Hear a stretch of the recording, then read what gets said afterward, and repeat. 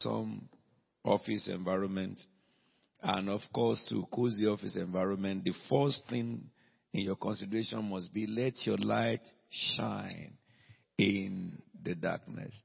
The word of God is so detailed. All what Pastor is telling you are all principles from the scripture. And this is the reason why you must make sure you apply the scriptures anywhere you are. It will make way for you. Before I will invite our guest minister for tonight, he'll be going up to minister from the podium. We thank God for the impartation you have been hearing. Yesterday is about business. Today is about climbing the corporate ladder. And tomorrow we will go further into the men who changed their world. But tonight we have a man of God among us. Martin Luther King Jr. said, "Nothing in this world is more dangerous than sincere ignorance and conscientious stupidity." All the information that Pastor Tayo has given you is to help you to be equipped in knowledge, because ignorance is a great killer. It is a venomous sting of the devil by which the devil can paralyze a brighter tomorrow. And conscientious stupidity is, we have this advertised, and you know how many people come on Sunday who need what you are hearing. Where are they? It is conscientious stupidity when a man, has an opportunity to improve himself, and he deliberately and consciously exempted himself from such blessing. It is conscientious stupidity. Also, all what you have heard here, when Pastor was speaking, I expected that you had written down in 2 dimensions, which is principle of cognitive reasoning. 1, you wrote down everything he said for you to know. And secondly, you wrote down everything, that he said that you will implement.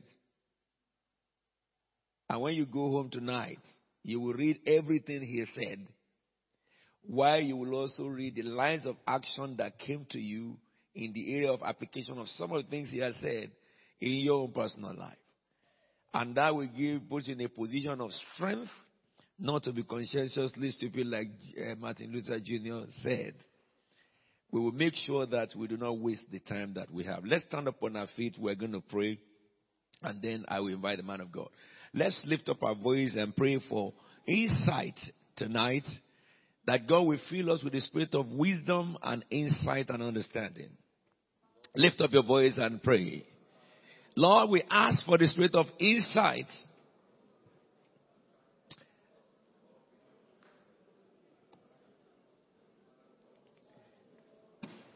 O sovereign Lord, give us the spirit of insight.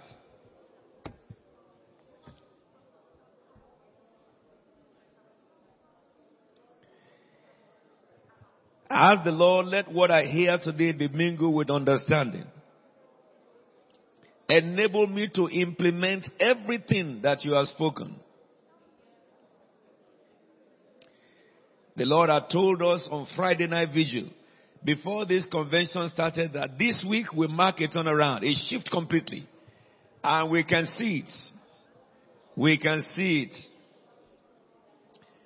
Father, we bless your holy name. We exalt and magnify thee. In Jesus' anointed name, we are praying with thanksgiving.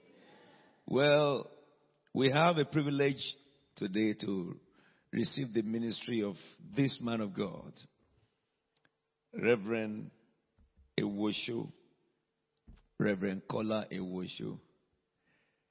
Well, this is a man that God raised up and sent to the northern region of Nigeria and the heartland of the most troublesome part of the region. You all heard about Chibok. The power that governs the whole northern region is in Kano. And in those days that God sent him to Kano, it was the time that Christianity was just trying to penetrate. So when you talk about practical encounters and experiences of how God can turn an insignificant thing to the very most significant, many people ran away from Kano. Even some very big names in Nigeria, they have to run away from Kaduna when the problem came to the peak. I was in that region in 1991, and I understand what happened in Jos University, the university in Jos, Ahmadu Bello University. I really went to minister in Ahmadu Bello University, and then Kaduna, Kanu, Maiduguri. But the seed he planted in this region has spread around the world, and in Kanu, they are now mighty in the land. He's been there this year. I was asking him to give me reports of what happened there, because it's always exciting when you go into the midst of places where Satan has the strongest hold. And today, the ministry has grown, that now God has brought him to England. He resides with us in England here, but he was a mechanical engineer by profession before the Lord called him. I will say this to you: you will receive Pastor Kola Ewuoso as you receive me. He is connected with me in sonship, and I can be proud of a man like him, that he has the same heart, the same spirit with me. I've read a good number of his books. When you read him, you will read me. What you hear today will transform your life forever. And when you leave this place today, you go and advertise it and broadcast it. He'll be with us tonight, tomorrow night, and Friday. We have the privilege of having him for all these days. Well, he is the General Overseer of Fountain of Wisdom Ministries. Shall we welcome together to the podium Reverend Kola Ewuoso?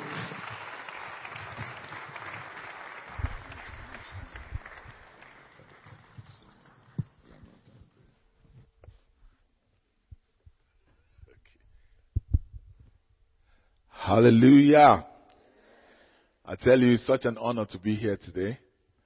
I consider it a special honor for the apostle to invite me to come. Amen.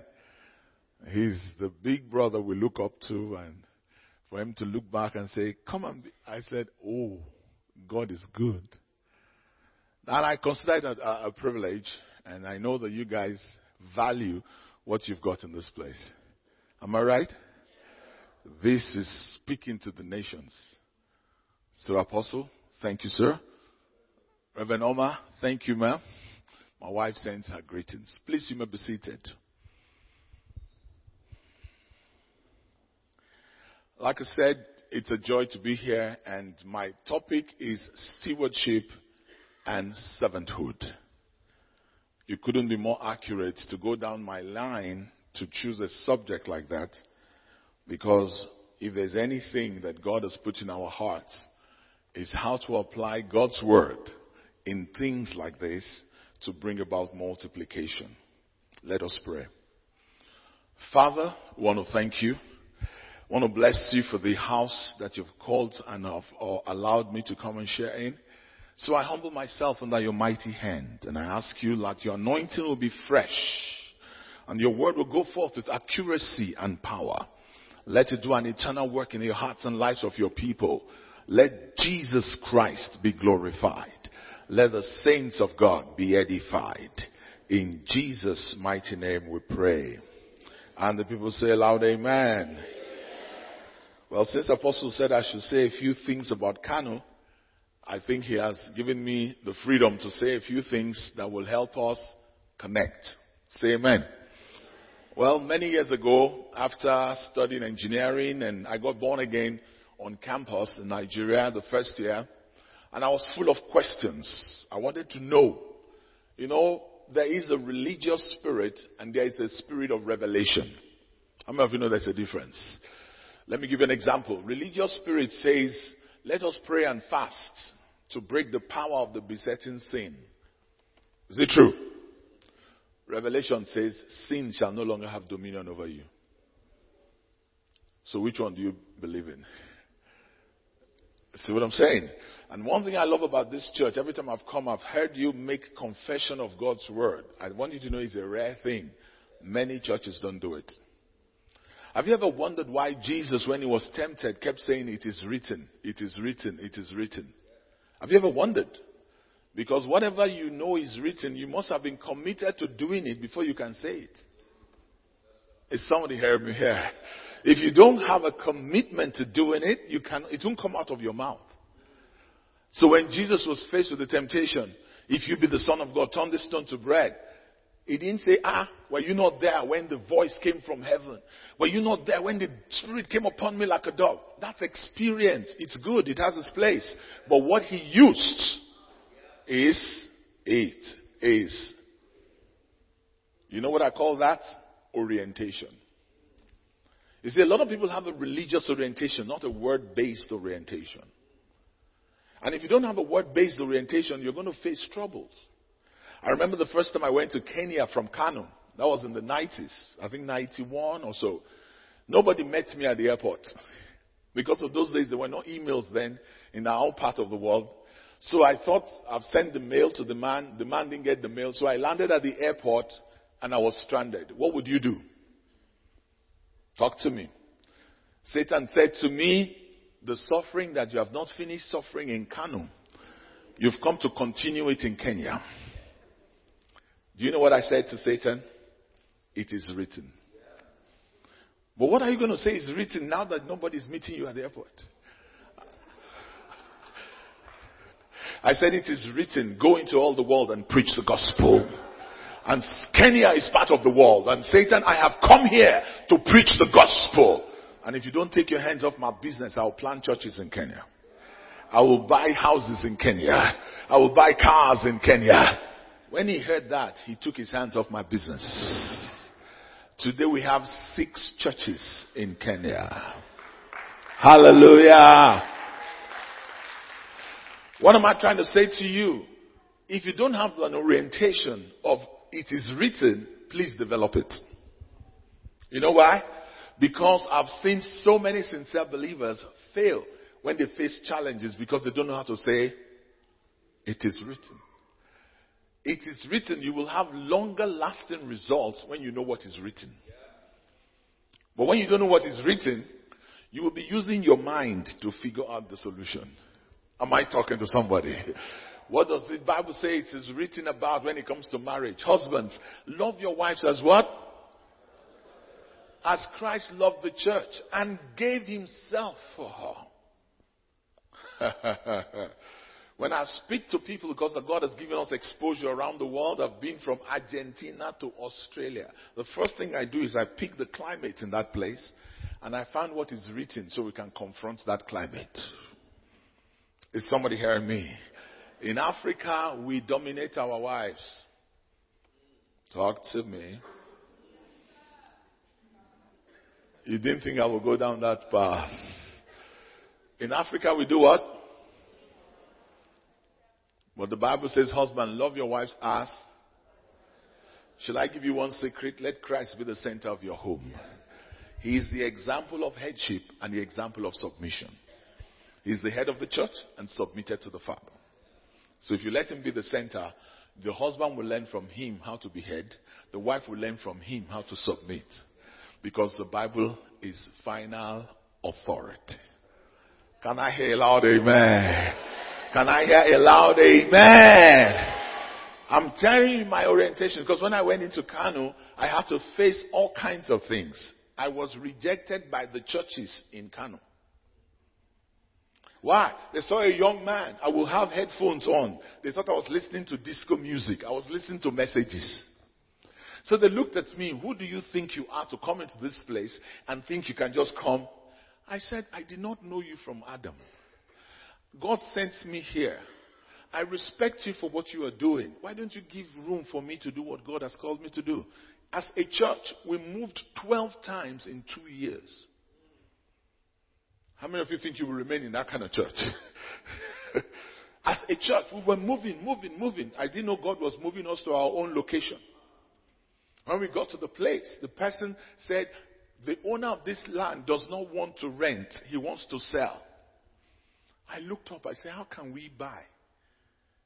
Then I found out it is written. Hallelujah. To cut a long story short, money came from as far as Saudi Arabia to pay for that land. Why? Because somebody was doing youth corps. And the power of God impacted the life of that girl so much. She sent to her father, who was a professor in Saudi, a medical professor. And God spoke to his heart. He sent dollars. We bought land in Kano. You know what that tells me? My God shall supply. According to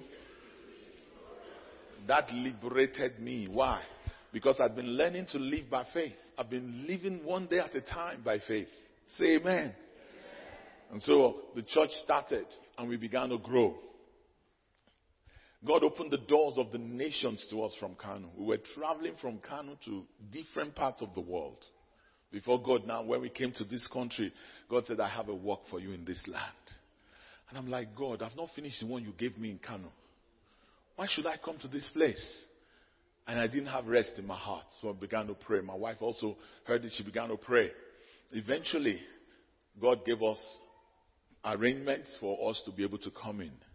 And I'm like, God, what is going on here? So we went and located in where we are. But we didn't start as a church. I said, I don't like church. Church trouble is too much. I don't want to have any church. I'll just be traveling around. One day God told me, he said, you need a model church that can capture the essence of what you're about. I said, God, help me. Long story short, we planted church. Say amen. Right now in that church, over 20 different nationalities call that their local church. Chinese, Korean, Australian, French, German. How many of you think it's easy to disciple different people? You see, if an African doesn't come to church, you phone the African. You say, our pastor loves me. Is that true? If a Caucasian doesn't come to church, you phone him. You say, this is an intrusion on my privacy. Why are you worrying me? In fact, one guy told me, he said, Pastor, when I'm in church or not, I'm with God. You know what he was saying? Keep quiet. Somebody can finish your foundation class and say, Pastor, now I'm a full member of this church. And for the next 6 months, you won't see the person. Am I talking here? And when the person comes, he doesn't expect you to say, we haven't seen you. Why now? You should just say, how are you? How is everything? So whenever you remember to pray, please pray for us. Sincerely, I did not know that the Asians thought they were superior to the blacks. I didn't know. I did not know. Until I wanted to disciple one man. He said, I don't want you to put me under your wings. And he left church. I said, oh. So I got to a point now in our leadership team, we have different people. So I told the Ghanaian, oversee your Ghanaian brothers. I told the, Indians, oversee your Indian. Because I don't know. How will I know what an Indian expects of a pastor? I have no clue. So, Indians, fellowship with Indians. This one, fellowship with. All I come and just share the word, share the word. Can I hear loud amen? How many of you think you should be praying for me? Please do. Please do. A white man doesn't come to church. You're saying, why didn't we see you? He said, this is intrusion on my privacy. Why must you be bothered when I didn't come to church? I'm sorry. I won't ask again. You see, so when Africans come, I sit them down and say, if you're expecting us to treat you the way we treat you in African church, you've come to the wrong place. Because I won't be treating you differently. You see all of them? They are all different. A Korean who married a Filipino, you are in trouble. How would you relate with both of them? Other than just say, Jesus, you said you will build your church. Build it. Can I hear a loud amen? Can I hear a loud amen? No, it has come to that. Jesus said he will build his church. Whatever you want to do, just do. Because you don't know when you will offend this one and this one is happy. And you don't want to give an impression that because you are African, then you are giving preference to Africans. So you just say, you know what? Lord Jesus, build your church. I will just preach to them, you build them. So you are welcome this evening. My wife sends her love. She's the one preaching tonight. Say amen. So tonight we're looking at the subject of stewardship. Now let me say this before we go on. As I was praying for this meeting, the Lord told me to tell you 3 things will happen. Restoration is taking place. There's somebody here, you need restoration in your relationship. Receive that restoration. There's somebody, there's a sickness that has prevailed in your body. Restoration in your physical body is taking place. And there's another person, there's a restoration in your finances. Receive it in Jesus' name. I said receive it in Jesus' name. Because that's what the Lord laid on my heart as I was praying for you, that these restorations are taking place. Have you received it now? All right. The subject of stewardship and servanthood. Give me time. I want to look at the subject of stewardship first. Say amen. Stewardship has to do with the management and care of something, particularly the kind that works.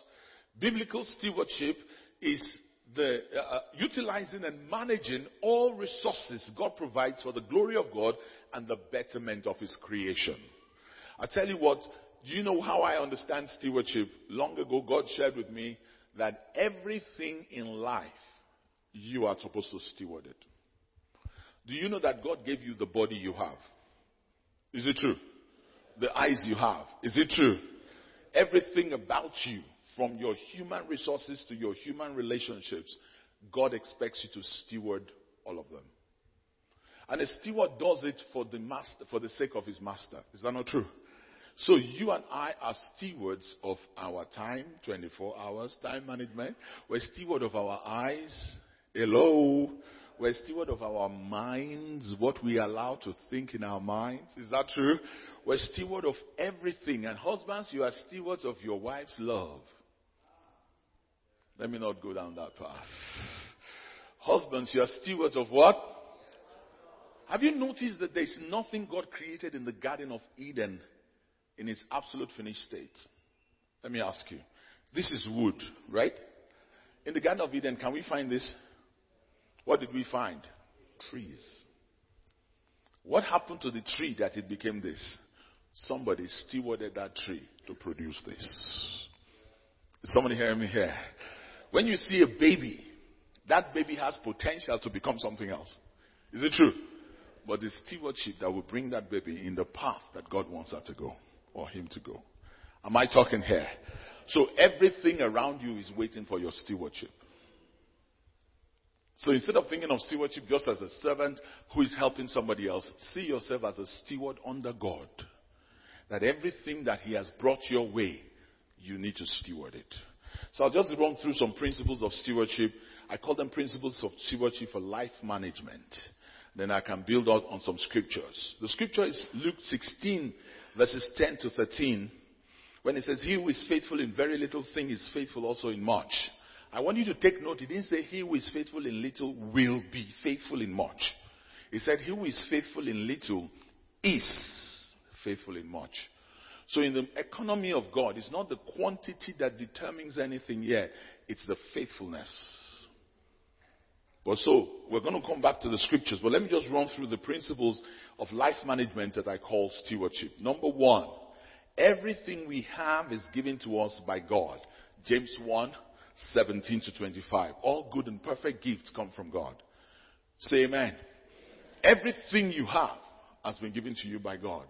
Your body, your mind, your eyes, everything you have has been given to you by God.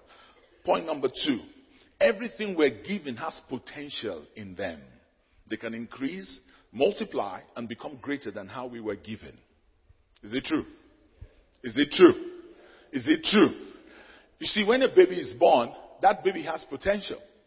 How many of you know that the world champions today, Olympic gold medalists, they don't have more muscles than anybody else?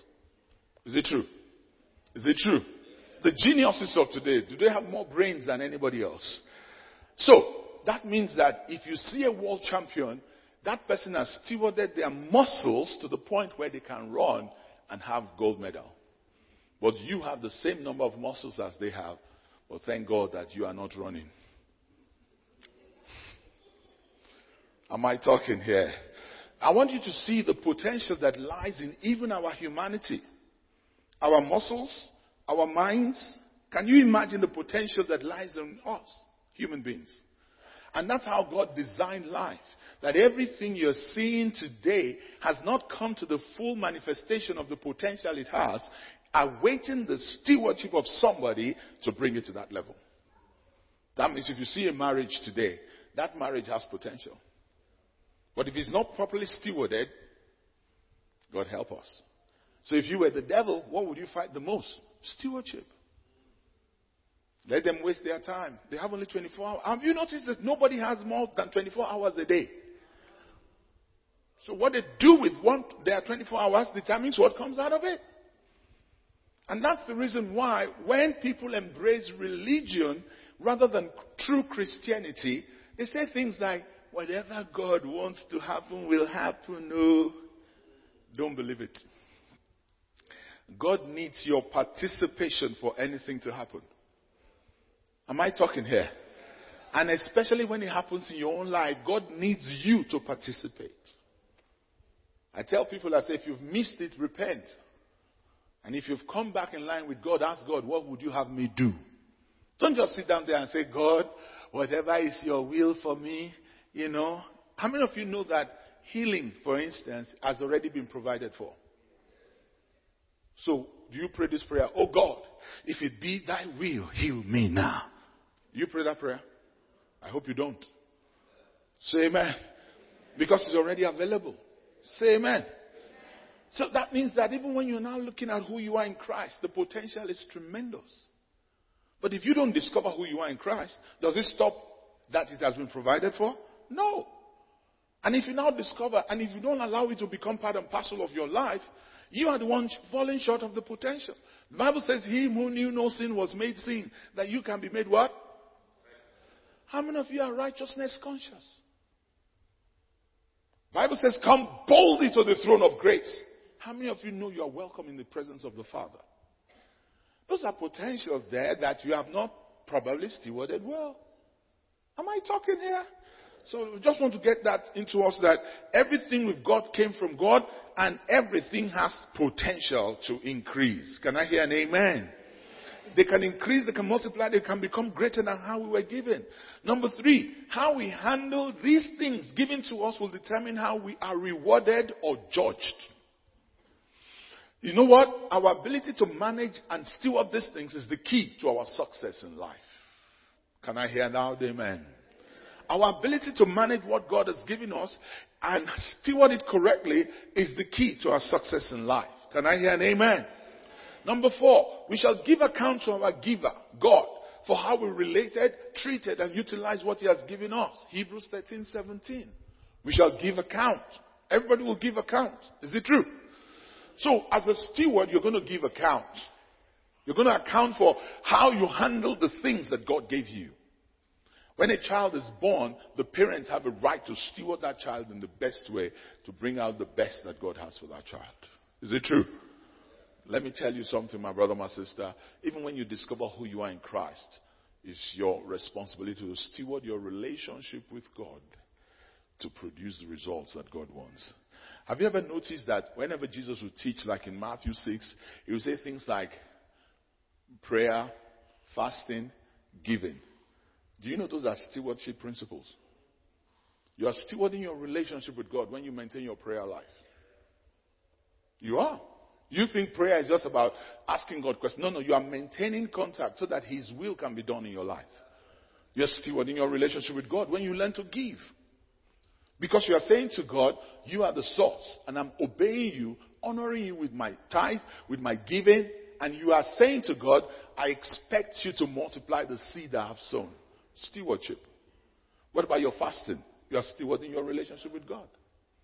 A lot of us don't know that because we do it only for the outcome, for, okay, let's fast about this, let's pray about that. No, sometimes you just do those 3 things as a steward under God.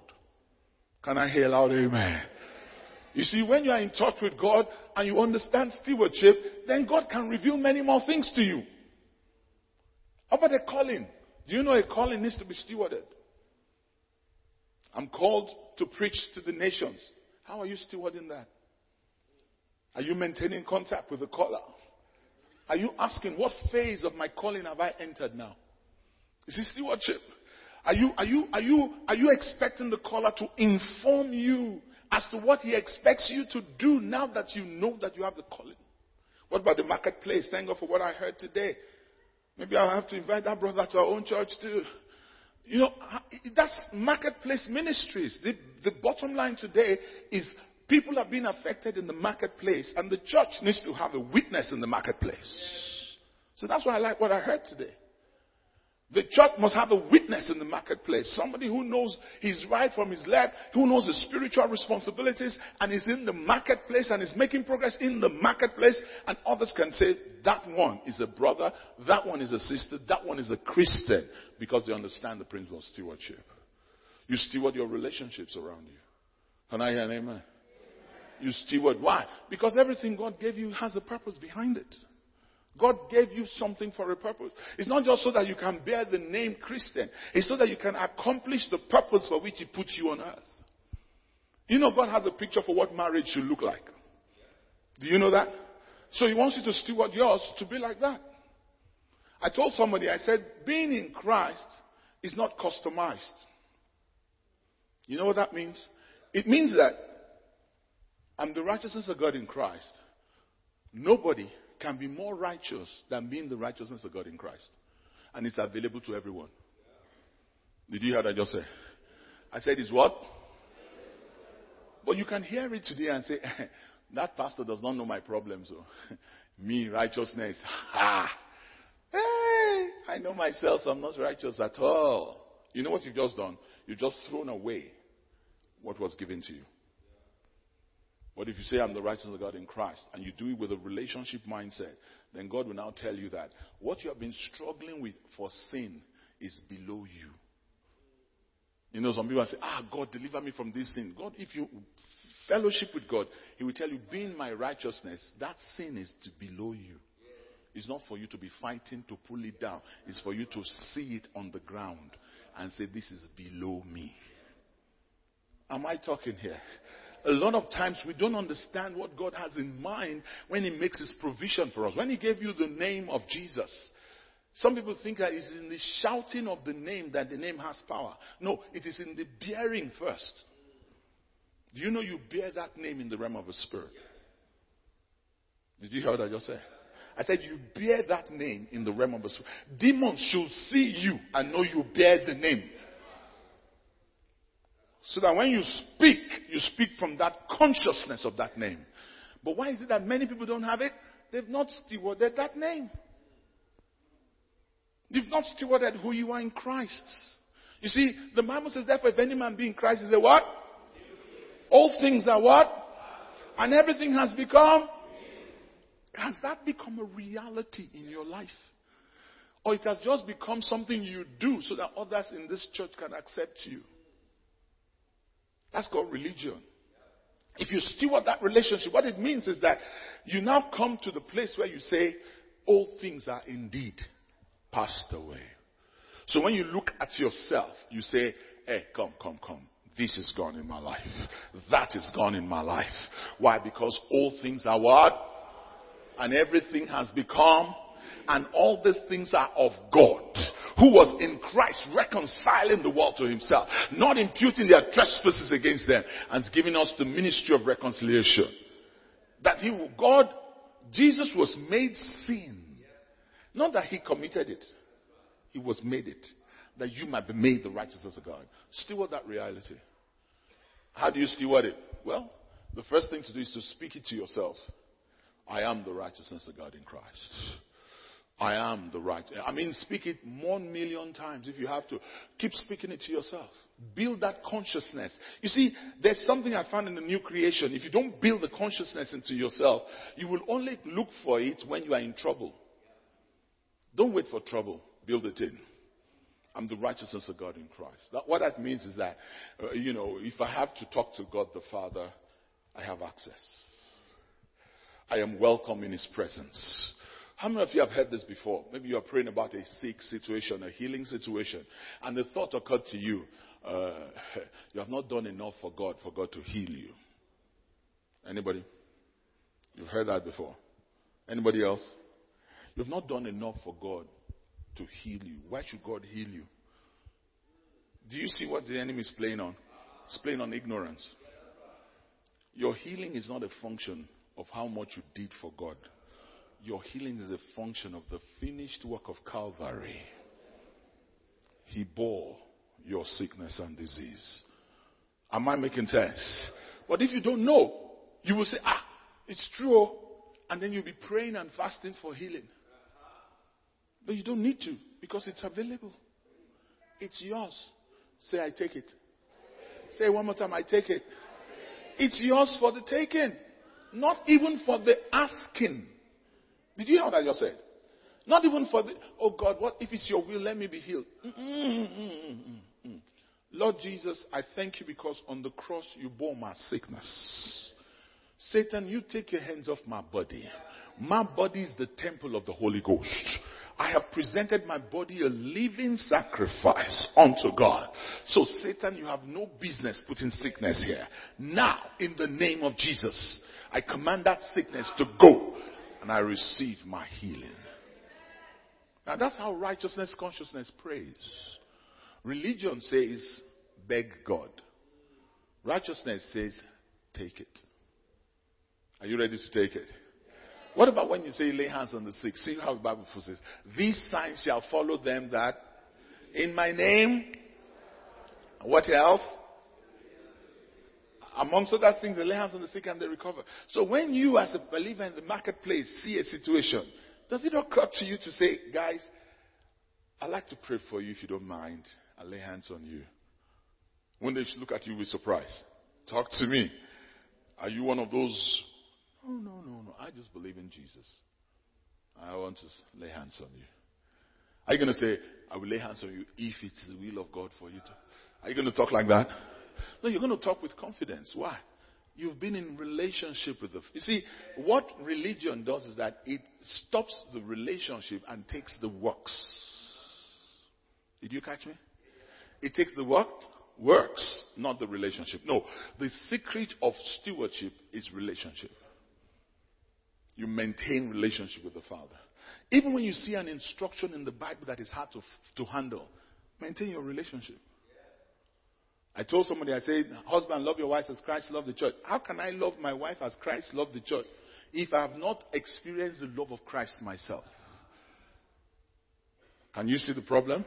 How can I love my wife? So I have to ask God, please help me to love her as Christ loved the church. Why? Relationship. Are you following me? Let me run through these principles and I'll take a few scriptures and then we'll look at servanthood and I can let you go. Say amen. So we give account. Number 5, our respect for God, our fear of God in bracket, will determine how we treat His gifts in our lives. His gifts are designed to bless many others, bring fulfillment in our lives, and bring satisfaction to His own heart. We call it to bring glory to God. Proverbs 22 verse 4. By humility and the fear of God, the Lord are riches and honor and life. What I'm saying here is that if I have respect for God, called the fear of God, it will determine how I treat His gifts. Can I hear an amen? It will determine what I do with what God has given me. I won't just treat it anyhow. I won't look at it as if I'm the one who accomplished it. I will give Him the honor of seeing it happen. And another thing I found out is this. Everything God gives you is to make you a blessing to other people. Wow. Did you hear me, somebody? Fulfillment in your life has to do with you being a blessing to other people. They said nobody died, and now when they were talking about him after he's dead, oh, he had so much money in the account. They said you won't hear that. Oh, he was such a fine human being, tall and handsome. They said you won't hear much of that. But what he did to contribute to other people's lives is what they talk about. You know what that tells me? The essence of everything God has given us is so that we can be a blessing to others. It's not just, I'm blessed myself. It is for me to be a blessing. Turn to your neighbor and say, I'm a blessing. Turn to your neighbor, the next one, and say, I'm a blessing. You see, God wants you to bring satisfaction to his heart, but his gifts are designed to bless many others. That's a hard thing for us to understand, because if we're going to talk about servanthood, I want you to know something about servant leadership. I'm not finished with my points. I just want to make a comment. Where did I learn servant leadership? Shall I tell you? From a white man. It was Jack Hayford. He was mentoring me at that time. I would travel from Kano to California, sit under Jack. He had what they call pastoral nurture. We were pastors from different parts of the world. And he'll be sharing with us. So one day he said, the 10,000 member church that I serve as a pastor, my Africanness could not take it. I said, sir, did you say serve as a pastor? He said, yes. I said, what do you mean? He said, haven't you read the Bible that there's servant leadership? My head couldn't take it. So I sat him down after the meeting. I said, come and talk to me. Because at that time, I mentally pictured the leaders of the body of Christ in Nigeria. I didn't see anybody serving anybody. I'm sorry. I didn't see anybody serving anybody. So I said, I have a problem here.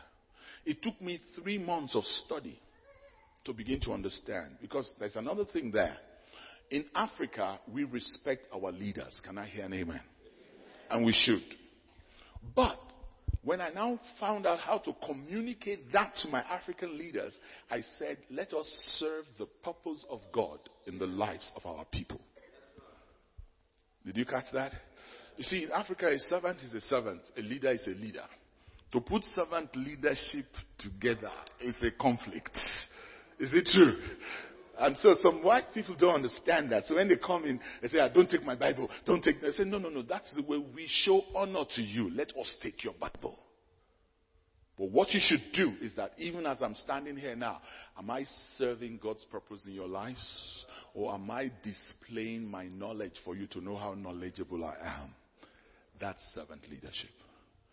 Am I talking to somebody here?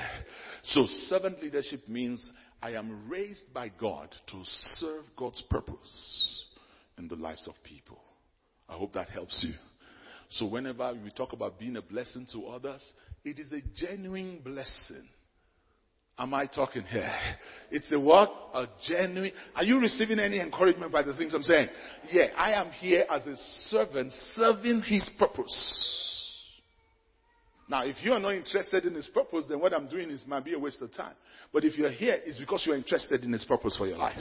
So I'm serving his purpose with all the skill, all the exposure, all the knowledge he has given me. I am serving his purpose in your life. Marketplace leader, put that on board and say, how can I serve God's purpose in the lives of the marketplace people? You will invite some of them for coffee and pass a tract to them when Apostle is doing a crusade. Say amen. Say, no, I don't want them to know I'm a Christian. Why not? You know, when I go to interact with people in marketplace, they say, oh, what do you do? I say, I'm a leadership consultant. Hello? You say, how do you do it? I do it in churches. What do you mean? Actually, what it is that, you see, all have sinned and come short of the glory of God. You got it? You got it? If I went there and said, I'm a pastor, they say, oh, you mean a vicar? Oh, okay. No, I say, I'm a leadership consultant. I help people to discover their potential in God. I help people to grow into all that God has for them. Is that not what I'm doing here now? What have I done? I've chosen their language to explain my assignment. Shout amen, somebody. If you know how many people have asked me questions and they sat down and said, I need to know. I even said, what's the nature of your work? I travel around. Wow. What do you do when you travel? I help people discover what God has planned for their lives. Wow. Tell me more about it. All of them will sit down like this. I said, all of it starts with knowing And we've all sinned and come short of. You think they will stand up at that point? No. I've already gotten their attention. I learned that from Jesus Christ. Did you hear me? When he met the woman at the well, listen, he said, give me water to drink. It's called connection. Did you hear me? You don't connect and say, oh, the soul that sins shall die. If you repent or perish. Give me water. The woman said, me, a Samaritan, to ask you. He said, you don't understand. Then he said, there is water I have that if you get, you won't come to this. Give me that. You see, that's water. What am I saying? I did a series on evangelism in our church and I broke it down. Connect. You have to connect with the people. You must learn to connect. I'm in Vodafone. I'm checking about my phone. They say, what do you do? You think I'll say, I'm a vicar. Who wants to know a vicar? I'm a leadership consultant. What does that mean? You mean you train? Yeah. And I even do it around the world. I know that appeals to them. I've just come back from Cameroon, Nigeria. We have installations in Ghana, in America. Wow. Talk to me. By the time I finish with them, they've heard the gospel clearly. Clearly. It's up to them whether they want to accept it, but they cannot deny the gospel. And you know what I found out? Even though they don't receive the gospel from me, they still like me as a friend. The seed has been sown. So when they are smoking, when I come around, because they know where I'm coming from. Why? Because I've explained to them. Am I talking here?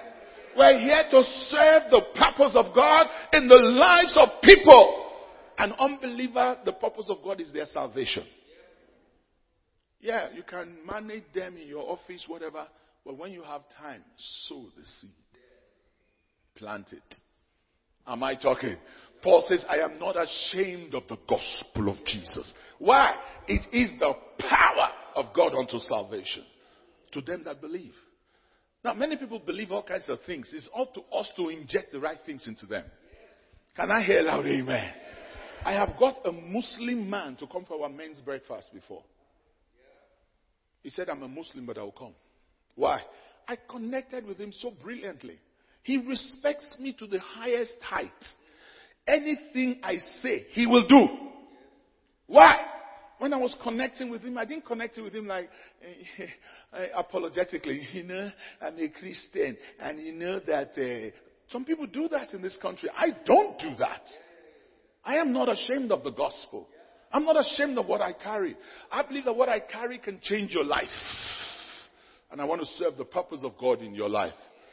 I interact with a lot of Muslims. They call themselves Muslim moderates. I will talk to you. But I won't get into an argument. And, Islam says this. I will just ask you one question. Have you been able to overcome sin in your life? That's all. I have an antidote for your sin in your life. What's the antidote? Jesus. You can argue all you want. One guy came to repair something in our house and he was like, I don't believe in the Bible. I don't do this. You know what I told him? I said, you're talking to somebody who has laid hands on the sick and they have been healed. He said, then that changes the picture. I said, I have not only believed the Bible, I've experienced what the Bible says. He kept quiet. From that moment, I was one preaching to him. You know what I'm saying? It's for God to give you utterance to know how to serve His purpose in every life you encounter. From the moment I said, he was saying, you know who wrote the Bible? He was trying to prove to me that the King James was written by... I said, forget. I said, you've come a bit too late because I have experienced what the Bible says. He said, what do you mean? I said, I have laid hands on the sick and they have been healed. He said, then that changes the equation. You know why it changed the equation? I'm not just a hearer, a debater, a researcher. I'm an experiencer of what the Bible says. When the push comes to shove, you will reveal that at the right time. When they see that, they say, you can tell us more about the Bible. I explain all that to say that your stewardship is to serve the purpose of God in the lives of people. Listen, my brother, my sister, when people know that you are looking for their highest good, they will serve you in any way that they can. Am I talking here? Am I talking here? Am I talking here? Are you receiving something here? All right, so let's look at that. Number 6, the purpose of anything is usually in the mind of the maker. When purpose is not known, abuse is inevitable. When things given are abused, their potential remain on tap and the benefits derivable are lost due to ignorance of purpose. Number 7, our lifestyle should be determined by the recognition of the gifts, the proper development and utilization of these gifts so maximum benefits can accrue to mankind and the Creator is pleased. We are to manage our lives according to the expectations of the giver of his many-sided gifts. Proverbs 10:4-5 and Proverbs 21 verses 5 to the end. Amen. God is the source of all good things and there are channels around us through which these things come to us. Say aloud, amen. In the part 2 of this stewardship, I wrote about how to increase in what God has given you. Should I go through that quickly? Okay. How to increase in anything and how to sustain the increase. God is interested in our coming into increase. Remember the Lord thy God, for it is he who causes you to prosper. Say aloud, amen. I wish above all things that you prosper and be in health, even as your soul prospers. The love of money is the root of all evil. I've learned to abase and to abound. I can do all things. I just wrote loads of scriptures there. But the point I wanted to get to you is that God wants you to increase. You believe that? You believe that? You believe that? And let me tell you the secret of increase. It doesn't start outside. It starts inside. Have you noticed that? Increase doesn't start outside. It starts where? Because even poverty is also an inside issue. Did you hear me? The Bible says as your soul prospers, it in fact implies that the issues of life are from within, not from without. Proverbs tells us to guard our hearts with all diligence, for out of it flows the issues of life.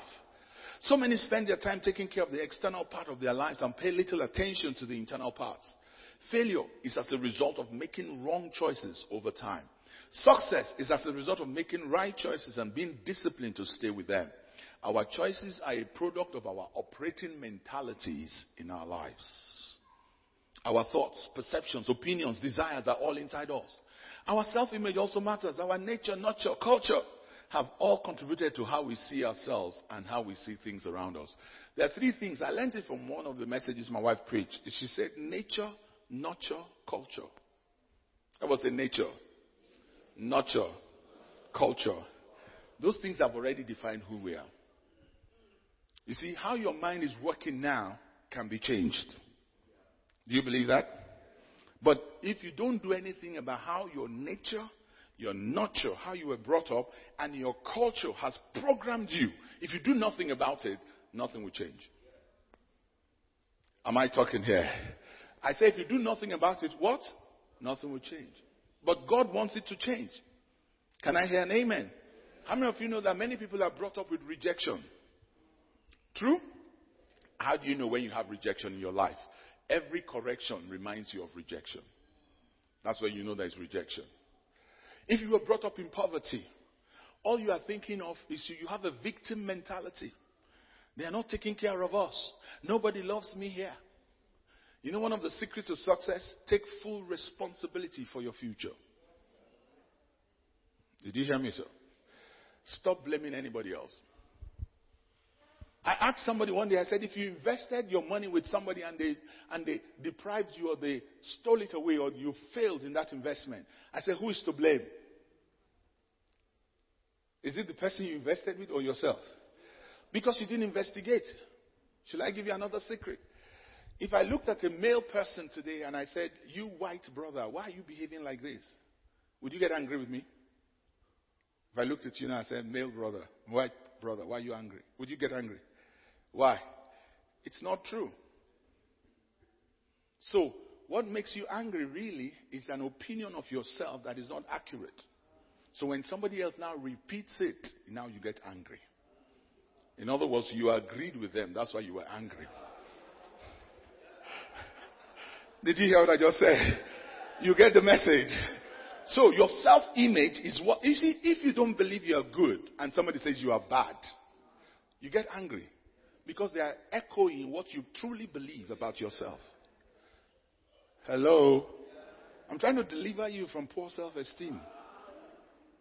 If I looked at you and say you are a useless person, would you be angry? You look behind and say maybe somebody else you're talking about. Are you seeing what I'm saying here? So when we say success and increase starts from within, it is so true. How do you see yourself? Because if somebody says to you, you are useless, you are this, you are that, you should say, why is this person like you? Maybe he's talking to somebody else. Because the esteem I have of myself, the image I have of myself, has nothing to do with that person's opinion. And if the person insists on saying those things, you know what I tell them? YP. Your problem. It's their problem, not yours. Say it loud, amen. But how do you build a healthy self-esteem? Through the words of your mouth. Through the thoughts you think. Are you seeing what I'm saying here? So you are the one to build it. And I'm talking about, don't be lying to yourself. I'm a millionaire. No, that's not what I'm doing. Religion always takes things to some extreme. That's not what I'm talking about. I'm saying you find what God says about you and you say it to yourself. I am who God says I am. I have what God says I have. I can do what God says I can do. And I can do all things through Christ who strengthens me. You must labor to build a self-esteem that is healthy. If you don't, you won't have healthy relationships with anybody. How many of you have problems with relationships today? You know the greatest area of problem with everybody is relationship. True or false? Especially leaders. You know, I used to ask myself, why are you so angry? Should I give you one story? Somebody said something to me and I was so angry. I said, God, why did they say that to me? So I went into my closet. I said, God, why was I so angry? You know what God told me? Your pride. Then I said, what am I proud of? He said, because you think that what you did in the past, they have not respected it enough. That's why they are talking to you like this. I said, so what should I do? He said, equate everything you did in the past as if you did it as unto me and release that person. That's the end of the argument.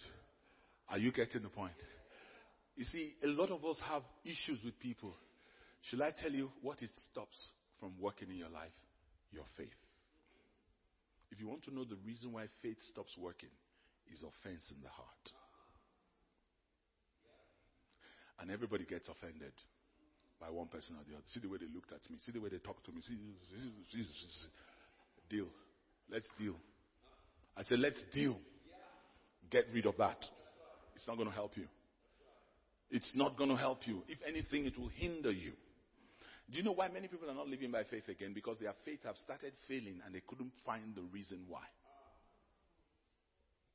They believe God for something, they didn't come. They believe God. Let's use our senses now. It's no more faith. Listen, my brother, it's faith that still pleases God. And if you're going to steward your relationship with God, your faith must be productive. Am I talking? If you want your faith to be productive, check your love life. Do you know how easy it is for somebody to offend you? Even when they didn't say anything, you can be offended. See the way he just walked past me, he didn't even say hello. I'm sure such people are not in church today. They normally come on Sundays. Am I talking here? Get rid of offenses in your heart. I'm serious about that. Listen, my brother, my sister, God wants to produce more in your life than what you're seeing now. One of the things that stops it is your faith life. You say, how did I survive in Kano? Faith. Am I talking? When there was nothing in the natural to depend on, I depended on God and my faith produced. But I now got others to have faith like me and we were producing great results. Am I talking? Listen, my brother, my sister, if anybody has offended you, forgive them. Release them.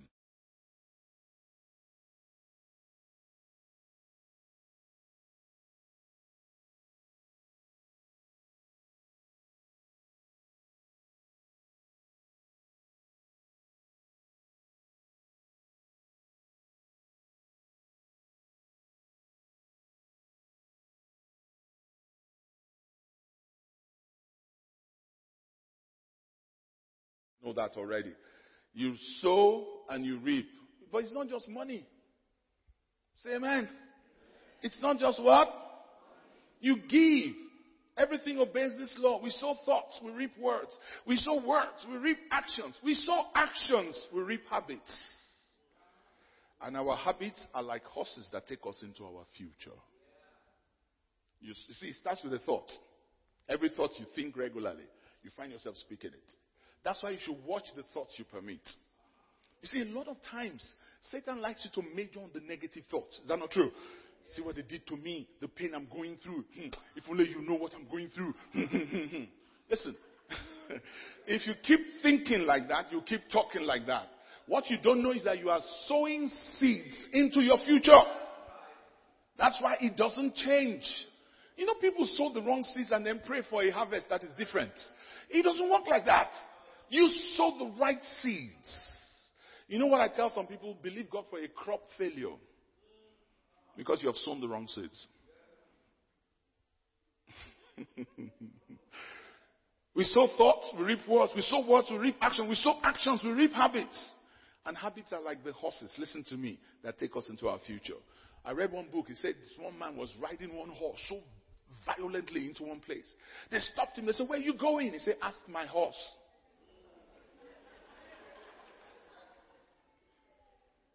Why? Your habits are like the horse you are riding, taking you to your future. So it's not even in your hands again. That habit that you have formed is riding you to your future. Don't you think you need to change that habit?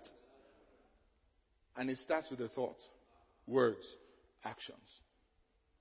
Don't you think you need to change some thoughts? Say loud, amen. Do you think you need to change some thoughts? Okay, since I have another night with you, I will just take some time and I will leave this place. Now, third principle is know God as your source. Let me speak to the marketplace people on this note. When you work in your place of work, who is your source? Talk to me. Is it truly your source? If he is your source, then you will work diligently as unto him. But let me tell you one secret. God is your source. Your job is a channel. If that channel closes, God can open more. Deliver thyself now. I will say, God is my source. My job is a channel. Please know God as your source. It is so helpful. Say loud, amen. Say loud, amen. I think I should stop. But let me give you these thoughts. In 2 Timothy chapter 2, Paul was writing. He used 3 professionals as the characteristic of a productive Christian. He says the soldier, the athlete, and the farmer. That means there's something about the life of a soldier that you need to embrace. Endure what? Hardness. So when they are abusing you and they are not respecting you, keep doing it. Say amen. As an athlete, what do?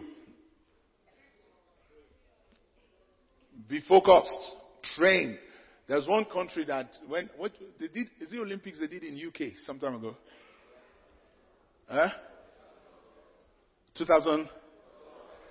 I'm told that, I hope there's no Ghanaian here, I'm told that Ghana contingent, they trained for only 3 months before they came. Pardon? Winter Olympics. It's a sledge team. Trained for how long? About 3 months. Nobody wins in medals and train for only 3 months. You won't win any medal. You know what that tells me? Cultivate training and put it as part of your lifestyle. So if I ask you today, what do you do that is telling me where you're going with your life? You should tell me the things you're doing in training. Am I talking? Spiritually speaking, part of training is speaking God's word and your prayer life. Can I hear an amen? It's part of your training. Spiritually speaking, part of your training is acting on God's word. Everybody say acting on God's word. That's what Jesus meant when he said that the man who comes, hears, and does my word shall be likened to the man who dug deep and laid the foundation of his house on the rock. When, not if, when the storms came, the house stood. It was the doing side that was the difference. So part of your discipline is doing the word. Don't wait until a crisis moment and say you will do the word. Do it daily. If you read anything in the Bible, do it.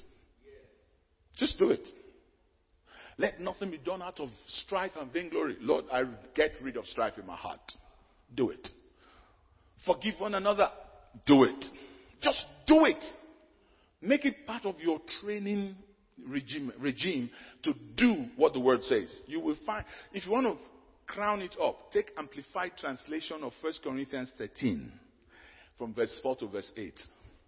Love is patient and kind. Love does not vaunt itself. It's not arrogant, inflated with pride. If you do that scripture, if you are married, your marriage will enter another realm of love. And if you are not married, even heaven will reckon with you because you walk like a saint. Say loud amen. Say loud amen. What about the farmer? The farmer plants the seed. Say amen. And you should be busy planting the seed. How do you plant seeds in your life? Words. Everybody say words. So what seed are you expecting a harvest of?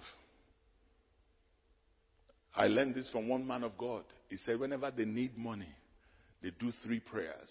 They say, number 1, Lord, send your angels to bring in the money. Number 2, Satan, take your hands off our money. And number 3, money, I call you forth in Jesus' name. Say amen. They do 3 prayers, and I've been doing that since I learned it. Say amen. If you want to pray for healing, body, be healed. Satan, take your hands off. Lord, release your power through your mercy to heal this body. It's always threefold. Have you noticed life is threefold? God the Father, God the Son. I am the way. Always three dimensions. Don't always think of the spiritual as one. Always think in 3. You know, when he says, I'm the way, that means the way to God, right? I'm the truth. He says you will know the truth and the truth will set you free. How can you know the truth and when he is himself the truth? Because if you continue, you will know. But he's the truth and he's the one talking. So what does it mean? It means that if I can allow the truth of God's word, watch this, confront the true state of my heart and replace it, I have embraced him as my truth. But as I walk with him, everybody say 30-fold, 60-fold, 100-fold. The way, the truth, the life. It's as you continue, you find out that this is truth. And as you walk in, you let him live his life through you. Have you received something today? Well, I want to thank you once again for having me. And we shall be back tomorrow.